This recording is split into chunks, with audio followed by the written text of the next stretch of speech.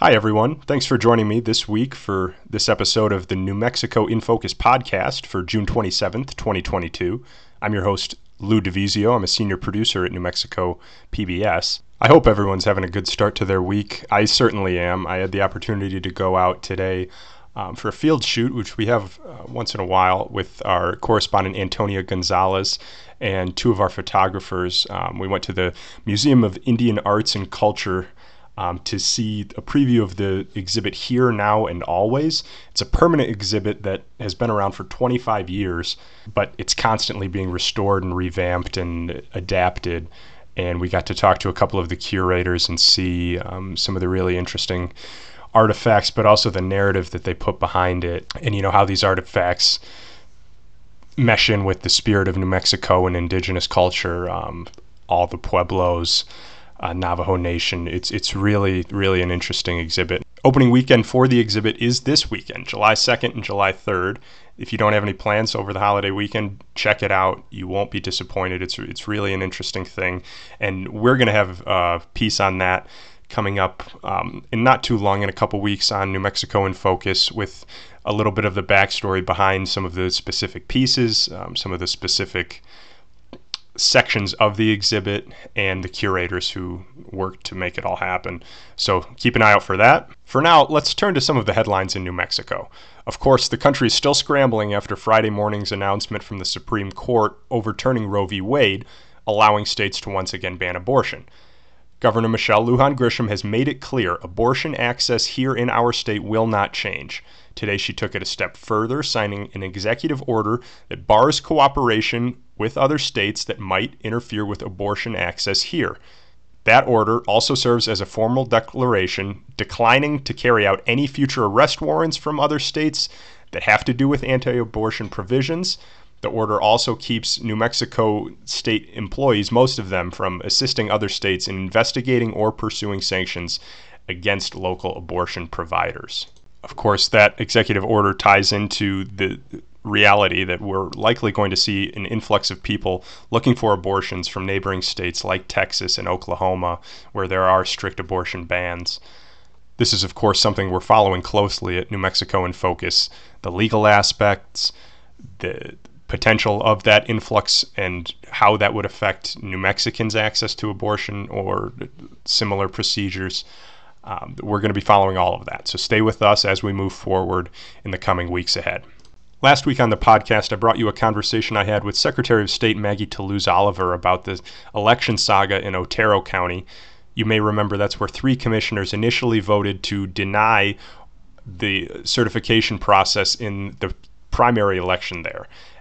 That eventually was changed. That's because the Secretary of State filed a lawsuit. The state Supreme Court quickly responded and ordered those commissioners to certify. 2 of the 3 did. It passed. Couy Griffin, the lone dissenter, his vote's on the record as a no still, defying that court order. We talked to the Secretary of State about that. You can go back and watch that on Friday's episode. For now, though, let's toss things over to Gene Grant. He spoke with our Line Opinion panelists about their thoughts on this issue.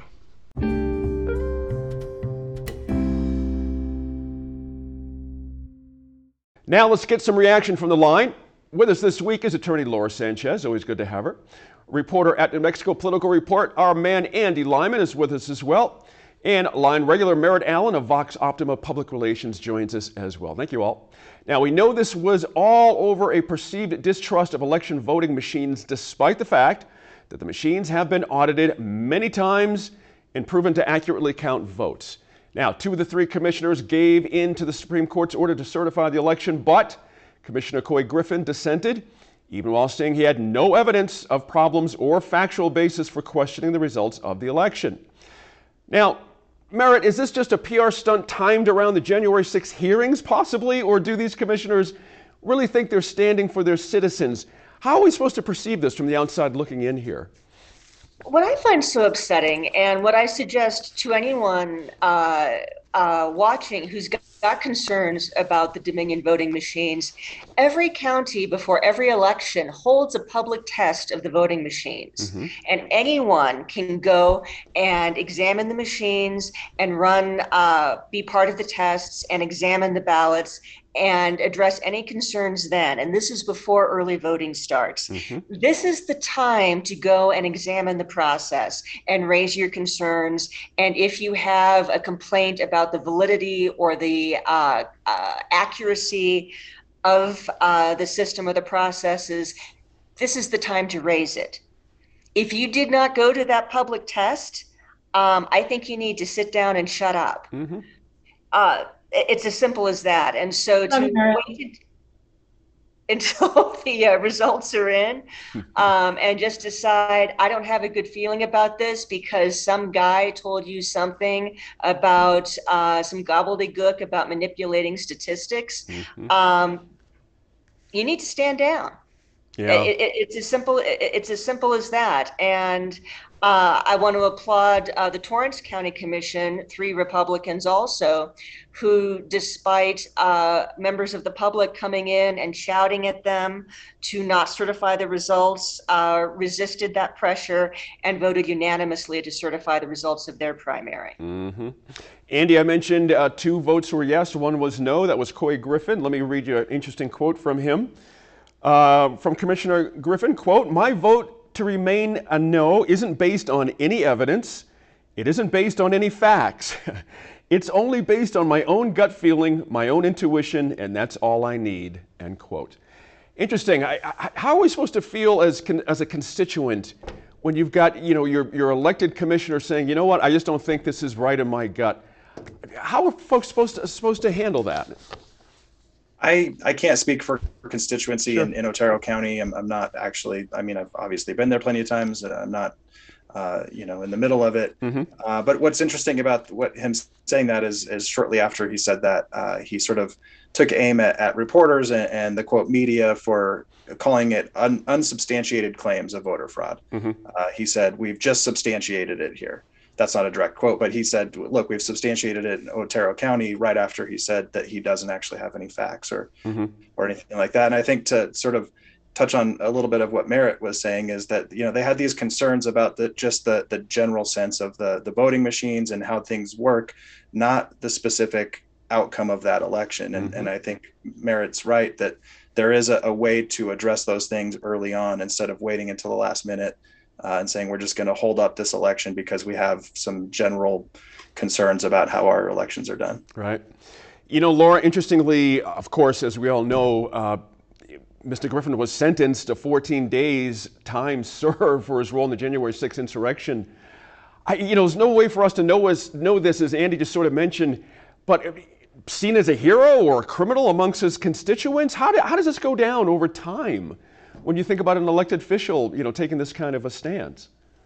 Well, I think that the people of Otero County, as a lot of people throughout New Mexico in rural areas, they're good, salt of the earth people. I think they are, well aware of, of upholding our laws and being good citizens and are proud to be Americans. And I think when you see some of the behavior that's come out of Mr. Griffin, I can't imagine that everybody just has sort of an immediate, yeah, absolutely, we're behind you kind of reaction. I would think that they could see also that some of this is clearly being done for show. I mean, is trying to, there must be some sort of 15 minutes of fame idea behind some of his actions because they're just so out there. The comment that Andy just made about, him saying about unsubstantiated, maybe he doesn't know what the word substantiated means, because that's the only way I could square what he's saying there. It's disappointing, and it's such a huge distraction from the issues that are going on right now that are affecting a lot of New Mexicans, people at the local level, people statewide. We still have a bad economy in a lot of places. There's job shortages. There's still people suffering with COVID. We've got a lot of real issues to deal with. And I think these kinds of actions take away from a lot of that and is very frustrating. So I can't imagine that people are going to look at this later and be prideful about, have pride about what his actions have been. I mean, Otero County's been all over the national news because of these actions. Yep. And, it's important that we all kind of take a deep breath and move forward. And I'm glad that Merritt brought up and I love that you're so plain spoken, Merritt. That's why I said I love you, because that's we have that reaction, but not everybody says it that way, and she did it very well. But Torrance County, I think it's important to recognize that there are plenty of both sides of the aisle, but there are plenty of Republicans that have certified the election and have faith in their local elected officials, folks that are in charge of the elections. They understand the process. They've been to those warehouses or wherever the counting is going on, and they have confidence enough to uphold what's being done. And both sides of the aisle do this. There's plenty of Democratic majority counties that have to do the same thing when everybody gets elected as Republican. So this is about being part of a process, and it's important to uphold the rule of law. And I feel like everything that has come out of Couy Griffin has not upheld the rule of law, and that's just not the system we have here. If he's going to go with a gut reaction, you could pretty much justify everything. A criminal sentence, the death penalty in a criminal case. You could justify, lynching, racism, all kinds of things because of a gut reaction, right? That's cool. And that's not the system that we have, and I'm glad we don't. He shouldn't be trying to pull us back into, places that we don't want to go back to. Good point there. Merritt, Laura mentioned something interesting in Otero County. The clerk there was a Republican. Robin Holmes, the quote from her was, "This was a great election with no problems whatsoever." Why didn't that carry any water in the county, having a Republican clerk saying everything's fine here? And I don't think there are any elected Democrats in Otero County. Right, exactly. Trump carried the county in 2020 by 28 points.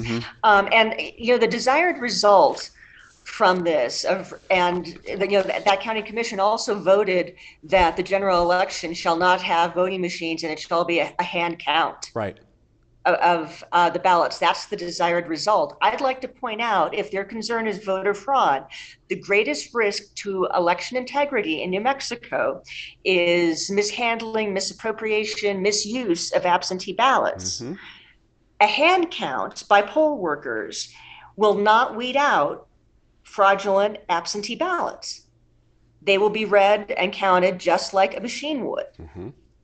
We've had a conviction in 2019 in Rio Arriba County for fraudulent absentee ballots. I'm quite concerned in Grant County, where the voter rolls and voter participation rates are so high. That's something I really think the Secretary of State and county officials need to be looking into. 92% voter registration isn't right. And I think just the voter rolls need to be purged. There's something not right in Grant County. This, if you are concerned about election integrity in New Mexico, is where you need to turn your attention, not voting machines. Gotcha. And so this is really, truly tilting at a windmill, because a hand count is not going to eliminate fraudulent absentee ballots.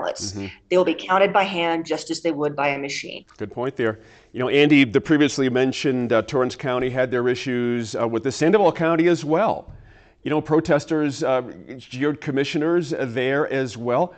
Again, how do we pull this back to have folks understand that, distrust, you're part of the ferment of distrust here when you walk into these meetings and start jeering commissioners for doing the right thing? Is there a way to fight back that goes beyond going on Rachel Maddow, and arguing your case on national television?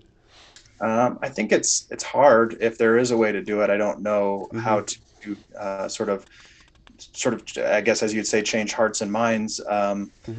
I think a lot of these people truly believe. I think they've been so ingrained in sort of their theories and diving, of course, confirmation bias, that all that stuff plays into these ideas that people have, and they're truly convinced that there's something there. Right. And so I don't really know how you get people to sort of take a step back and sort of think about things a little bit more logically and clearly, and maybe take in some more facts. I think part of the other problem too is they're not articulating very clearly if they have anything to say about the Dominion machines, right? I think Couy Griffin said he wanted to get in and look at the machines or have an auditor do it, but I don't know who knows what it's supposed to look like in there besides having a modem. And so I think an auditor did a public test. That's right. That's right. There's definitely right ways to do it, as Merritt has mentioned. I don't know how you sort of shift people's focus on this and get them to stop being concerned about, or at least sort of come to it at a different angle. I'm not sure how that's done. Fair enough. It's a hard thing. The fever's got to break somehow, some way. So we'll see as time goes on. Maybe that's part of the answer. Thanks to Gene and the panelists for that conversation. We're going to be checking in with them again with another conversation, this one about a police shooting in Chavez County, where the Attorney General is now looking into it. That's after the district attorney there referred the case to the Attorney General's office because of a conflict of interest. That conflict is unknown. But the reason this is significant is A, of course, the Attorney General's investigation, but B, there are 2 pending lawsuits against Chavez County commissioners and the Law Enforcement Academy of New Mexico. That's to do with the police shooting from June 2021, where a 25-year-old unarmed man was shot and killed by sheriff's deputies.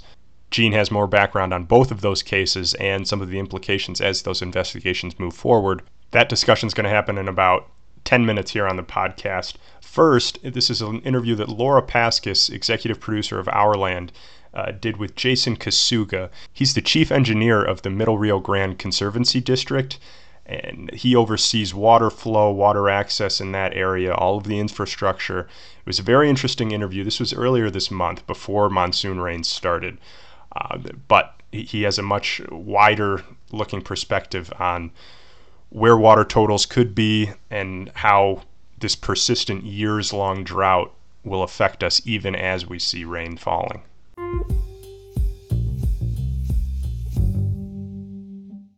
If farmers were to, say, lose their crops or orchards this year due to a lack of water, what sorts of resources, like are we already at the point where we need to be talking about what people need to do this year? Yeah, well, I think the resources that we have in terms of helping folks right now are limited in terms of can we pay them if they lose their crop. I'm hoping that folks who are investing in crops are going through the appropriate analysis to determine crop insurance and those kinds of things. I do think that could be a topic of conversation as we get into the next legislative session. One thing I think that you're aware of is at the last 30-day session there was about $15 million given to the Middle Rio Grande Valley to have a temporary fallowing program, which I think is going to be useful, and I know, and this is a hot topic of conversation among farmers. You know, farmers want to farm, right? That's who they are, that's what their livelihood is. And so there is an idea out there, I think, that we want to, that if we fallow land, then it'll just stay fallow forever. And I don't think that's the intent of the program. The intent of that program is, I think, to give options to farmers.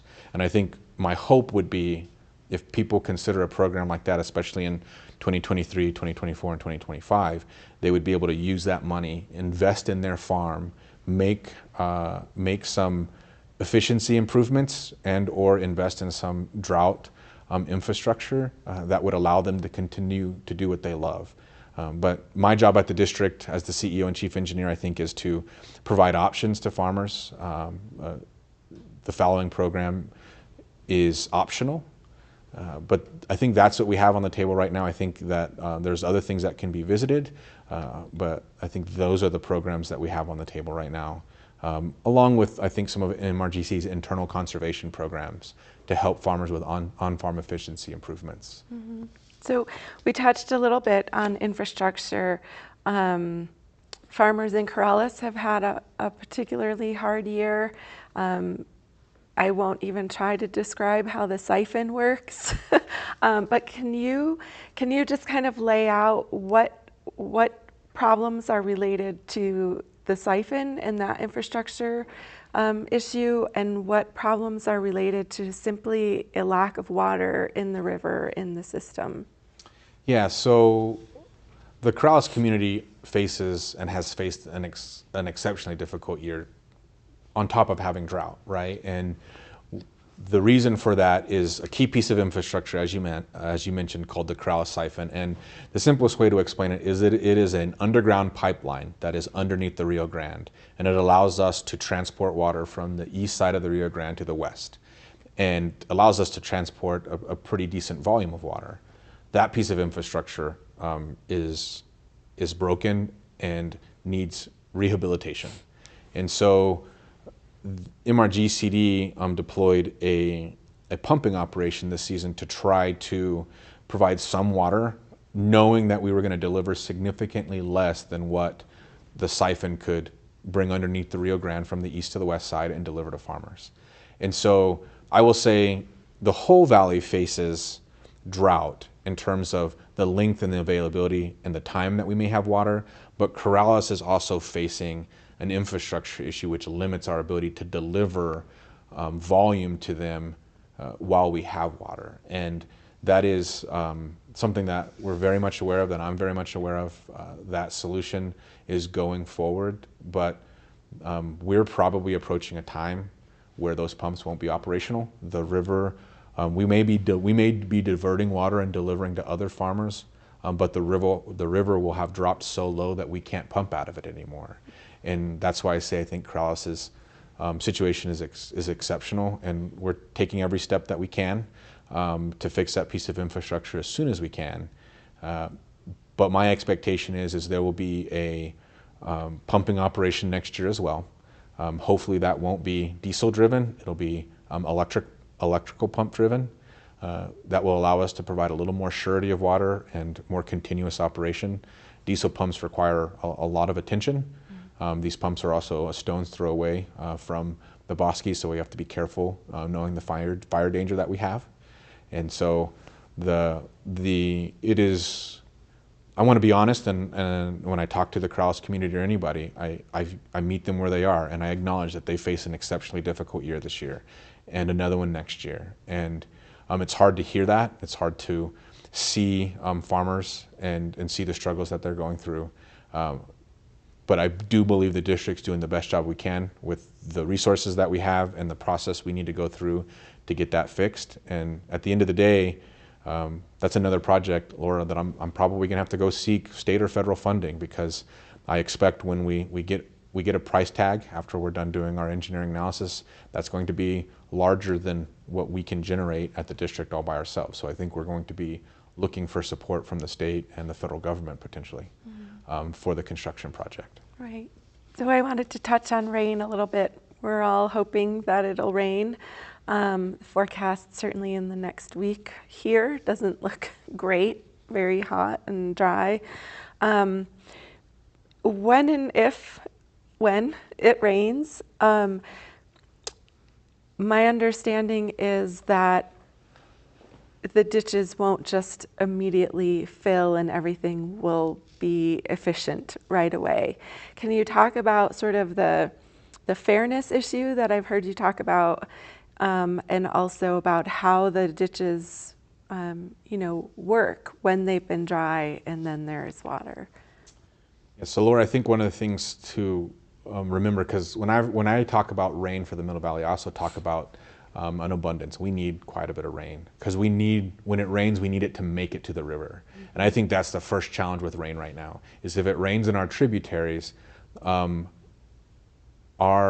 the soil conditions there are so dry that I think the amount of water that actually makes it to the river will be impacted by that, obviously. So one, we need a good amount of rain. And then if it makes it to the river and we're able to divert it, one of the things that we're struggling with at the district and that we are worried about is if these canals sit dry for a long period of time, there's always losses when you kind of recharge a canal, right? The canal is no longer wet. It's now soil and earth that wants to take a portion of this water as well. While the canals sit empty, what moisture is left is often taken up by vegetation that wants to grow. So now trying to keep that vegetation under order. A large part of our vegetation management, especially below the flow line, is dealt with by the water itself, in that nothing grows if it's being drowned by the water. And then the last piece of that is, if we have enough water to divert and begin to deliver, some of our systems are extremely long. The district, I think, has approximately 1,200 miles worth of canals, laterals, and drains, and most of that is earthen. Very little of that is concrete. And so the further you get away from the point of diversion, the harder it is for the district to be able to deliver a sustained volume of water to reach farmers further down the system. And so I do think that there's going to be instances where we have a shot of water, we're diverting it and we're delivering it, and not everybody may benefit from that because of just the sheer distance water has to move. And I know that's a fairness issue, but I think the only way I can really explain that is some properties are easier to irrigate because they're closer to the point of where irrigation is. The further you get away from the diversions, the longer the water has to run in a canal. And unfortunately, that's a reality in a system as long as MRGCDs. Thank you again, Laura and Mr. Kasuga, for that. We definitely will be keeping an eye on water totals and water levels through the Rio Grande as we keep moving through monsoon season. Now back to that situation in Chavez County. Here's line host Gene Grant with some background on that and a further discussion with our line opinion panel.